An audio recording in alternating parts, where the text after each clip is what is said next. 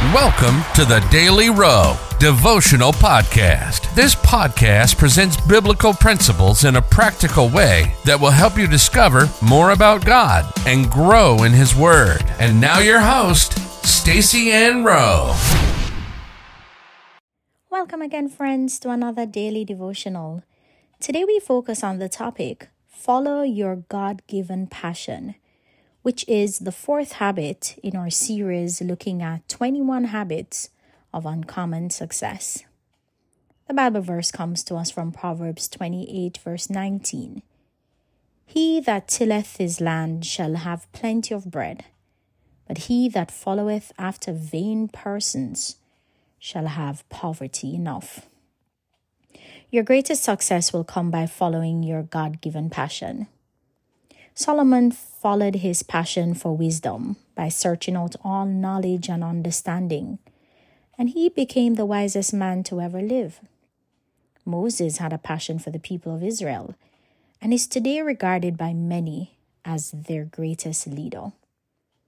Paul followed his God-given passion to preach the gospel, and he planted many churches and was the author of most of the books in the New Testament.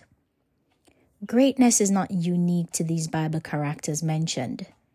Great things happen when we follow our God-given passion.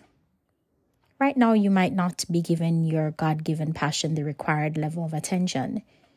It may be because others have told you that it would not work, or based on your current situation, you have talked yourself out of your passion. Look at what Proverbs 28 verse 19 says. He that tilleth his land shall have plenty of bread. To till your land is to follow your God-given passion. He that doeth that according to the scripture shall experience abundance or great success. The opposite will be the outcome if we follow what vain people say and walk away from what you are most passionate about. What will you choose to do?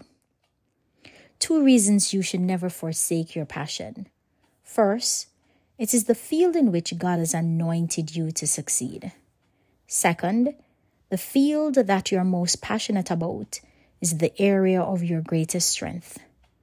The implication is that your chances of success there will be far greater than any other field. Follow your God-given passion. Life application. Follow your God-given passion by identifying what you love to do the most. It might be in an area in which God has used you in the past.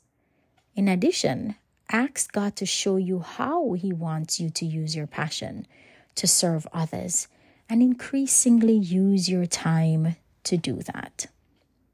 Let us pray. Lord, lead me daily into that which you have laid on my heart to do. Help me to pursue my passion even when it is difficult to do so. In Jesus' name, amen.